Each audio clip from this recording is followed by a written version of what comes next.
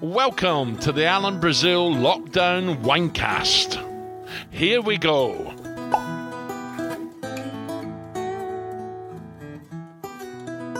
Welcome to the Alan Brazil Lockdown Winecast. Here we go.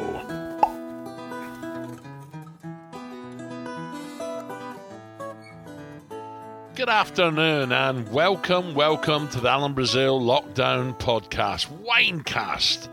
As I'm just trying a beautiful red, South African red.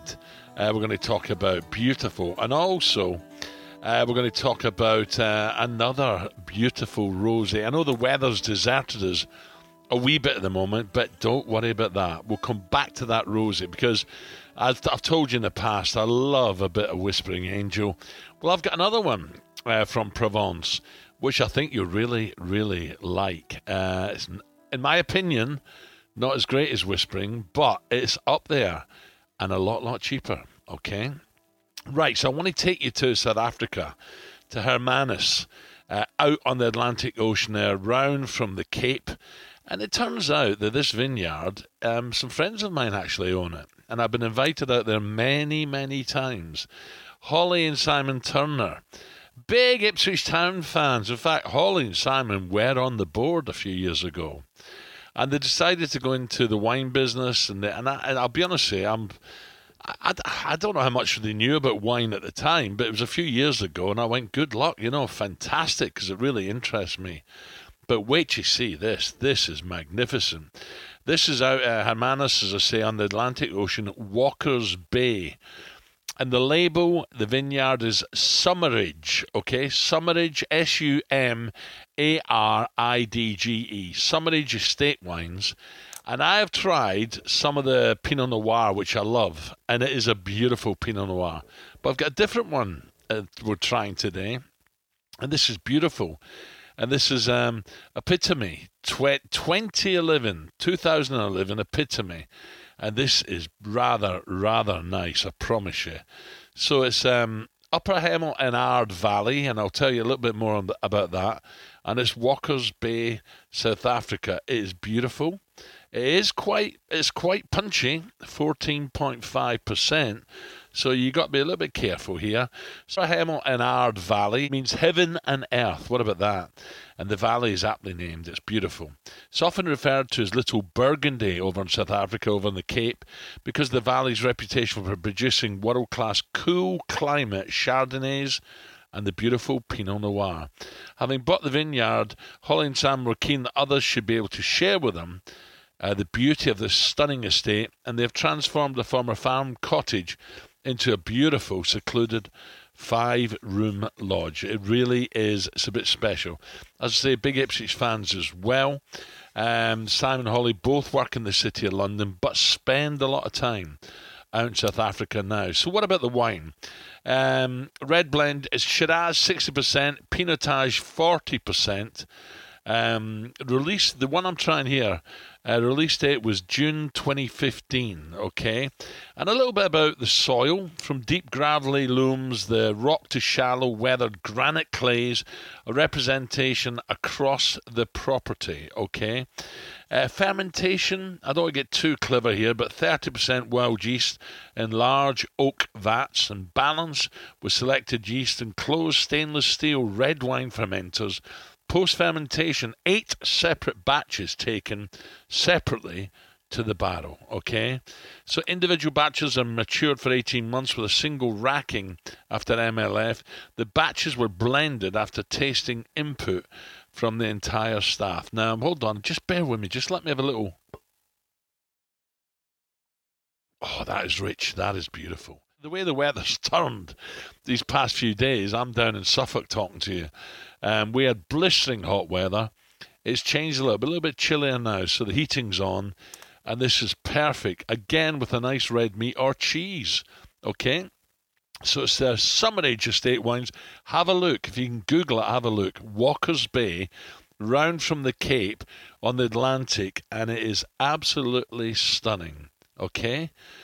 So 2011, it's just, how can I describe it? It's warm, it's heavy, the taste in your mouth is just absolutely beautiful, I promise you. It really is nice. Let me see what else I can find for me here. So you know about the Valley, gorgeous. The wine, a Cape blend, embodies what is Summeridge, and you must have a look at this because it is beautiful. So, a seamless integration showing brooding fruit, counterbalanced with savoriness, which encompasses wild plum, white spice, smoky meat, damp earth, and a luxuriant finish, friendly but not overbearing. And again, I probably had half a glass. It's still in my mouth. It's beautiful. Diverse in flavour with a complementary expression of all components to present a well-balanced whole, leaving a lasting impression with the desire to return. Basically, an expression of Africa. So, Epitome 2011, Summeridge Estate Wines. Have a little look at that. South Africa as well, talking great memories. I remember going down there, my first visit down to South Africa, we went to a place called Swaziland, which is on the border. And you got the King of Swaziland down there. Now, I actually went there in 1983 with Spurs. And it was either Spurs or against Man United or Spurs Liverpool. I can't remember. But we ended up... It was like one of the big casinos. Sun City was the big casino down there. But we were in I think it was Holiday Inn casino on the border, because a lot of the rich South Africans used to drive out over the border into Swazi where they could play. And, they could play the tables. There was dancing shows. So rather than go... In fact, it was before Sun City. Or was it? It was around the time anyway. But this place in Swazi was brilliant. And but I ended up playing golf, getting stuck in. There was a couple of golf resorts there, and we were playing an exhibition game. So all the football fans would come out from Joburg or Cape Town, flying into Swazi, and we'd play. And it was just magic. I was playing golf with Hanson, Kenny Dalglish, and people like that. And then I think the following year I went there with Spurs again with Man United, and it was special. There's no doubt about it. People, the smell of the air, the red dust. It really, you want to go back again. You want to go back again. And I'm dying to get to Cape Town. That's where I really want to go. I've still not done it. They tell me the 12 Apostles, a beautiful hotel down there. Cape Town is stunning. So that's one of on the wish list I have to do. So on to this special rosé. Right, this is of course from Provence, right? And it's got a bit of history behind this vineyard. The history of wine in France, of course, is older than the country itself. The ideal climate of the south of France has long seduced the likes of ancient Greek explorers, Romans, etc. So we're talking about Maison Angevine, okay? It's located in the hills of Saint-Tropez. France profits from the unique microclimate in the peninsula. The grapes are bathed with sun for over 300 days a year and well watered by the heavy rains of the winter months, of course. Grapes of Grenache, Thébourine and Mourvèdre are harvested by hand at night with the family and groups of friends. Is a labour of love, sweat and passion, which culminates at sunrise when everyone sits down to break bread together. And the vineyard pays homage to life's richest moments, one drop at a time. So let me tell you about it, right? So it's Angevin. When Louis Angevin passed away, he left the keys to his estate to his son, Jacques, and the granddaughter, Veronique. Jacques Angevin was a well-known French television personality, okay, who had received some notoriety, the wine's kicking him, for his involvement in the French Connection. What about that? Popeye Doyle, do you remember that? His gregarious social nature allowed Maison Angevin to receive attention beyond the beaches of Saint-Tropez. But so we're trying here 2019 Angevin. By the way, it's beautiful. It's a Rosé Provence. Now, this is the good news for you, okay? And let me tell you, my daughters have been round and they are loving this. And it is just around between £13 and £14 a bottle. Yes. Some of the wines we're talking about, 2025. This is every day in the summer, £13-14 a bottle. So 2019 was another beautifully blistering hot summer across the south of France, which has produced seriously some good rosé in Provence. The beautifully delicate shimmer of silvery pink in the glass is wonderful, alluring. It's beautiful. White peach, wild strawberry. The palate is perfectly balanced with lively red summer berry fruit, orange blossom, and pink grapefruit with just a hint of spice, leading to a long, crisp finish. A delight in its own, but equally with dinner. No problem there. So, going back to Angel Vina, so it's family owned, and we talk about fantastic Provence. The problem is Provence has got so many great roses, right? But I'm just looking at the bottle. It's nothing flash, anything like that. Maison Angevine, Côte de Provence. It really is worth a go. It's worth a try.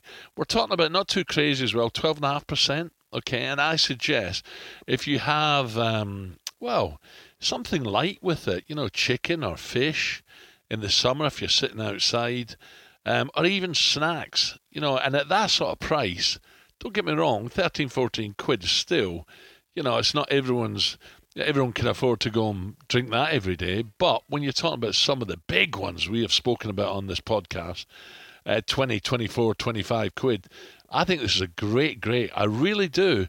I think this is a great deal for the money it costs. But I will warn you, it is selling out. A friend of mine, Johnny Wheeler, he's told me that they can't get enough of this stuff because he thinks value for money is fabulous. And I did tell you, I love Whispering Angel, which is my favourite. It really is. But I tell you what, you won't go too far wrong with this one. The hills behind Saint-Tropez as well. You know what the weather's like there in the summer. It's magical. So I thought I'd chuck in a red. That's a Summeridge Epitome 2011, which I promise you is lovely. And the Côte de Provence, the Maison Angevine, for real good value. I talked to you a little bit about racing because at the moment racing's back, isn't it? And we are going to do a little podcast from Royal Ascot Racing. The Royal Ascot Racing Club, they have a beautiful wine selection as well. And of course, we're going to be watching on telly, but there's some great packages they've sent me. And actually, on the Monday before Cheltenham races, I was down in beautiful Broadway sampling some of their wines in view of Royal Ascot. And of course, it's creeping up on us now. We've got the Derby coming up. The English King, did you see him win the other day at Lingfield? Wow. He is a huge contender. And the Guineas winner, Kamiko, just the other day from Newmarket, Andrew Balding, they can do nothing wrong. And he may take some stopping in the Derby, Kamiko. So Kamiko would be a little bit like Summeridge Epitome 2011, which is beautiful. But if you're looking for value, just maybe the old Maison Angevine, Côte de Provence, for a lot less. Take your pick. Is it going to be English King, Kamiko? Is we going to go the Provence, the Rosé? Or are you going to go for the Summeridge? Take your pick. We'll be back in a few days. We're going to talk about Royal Ascot and a few little football stories as well. Enjoy as the weather's turned a little bit chillier, but only for a few days. Maybe it's the Epitome Summeridge to start, and then next weekend we get stuck back in to Maison Angevine. Tony, take it away.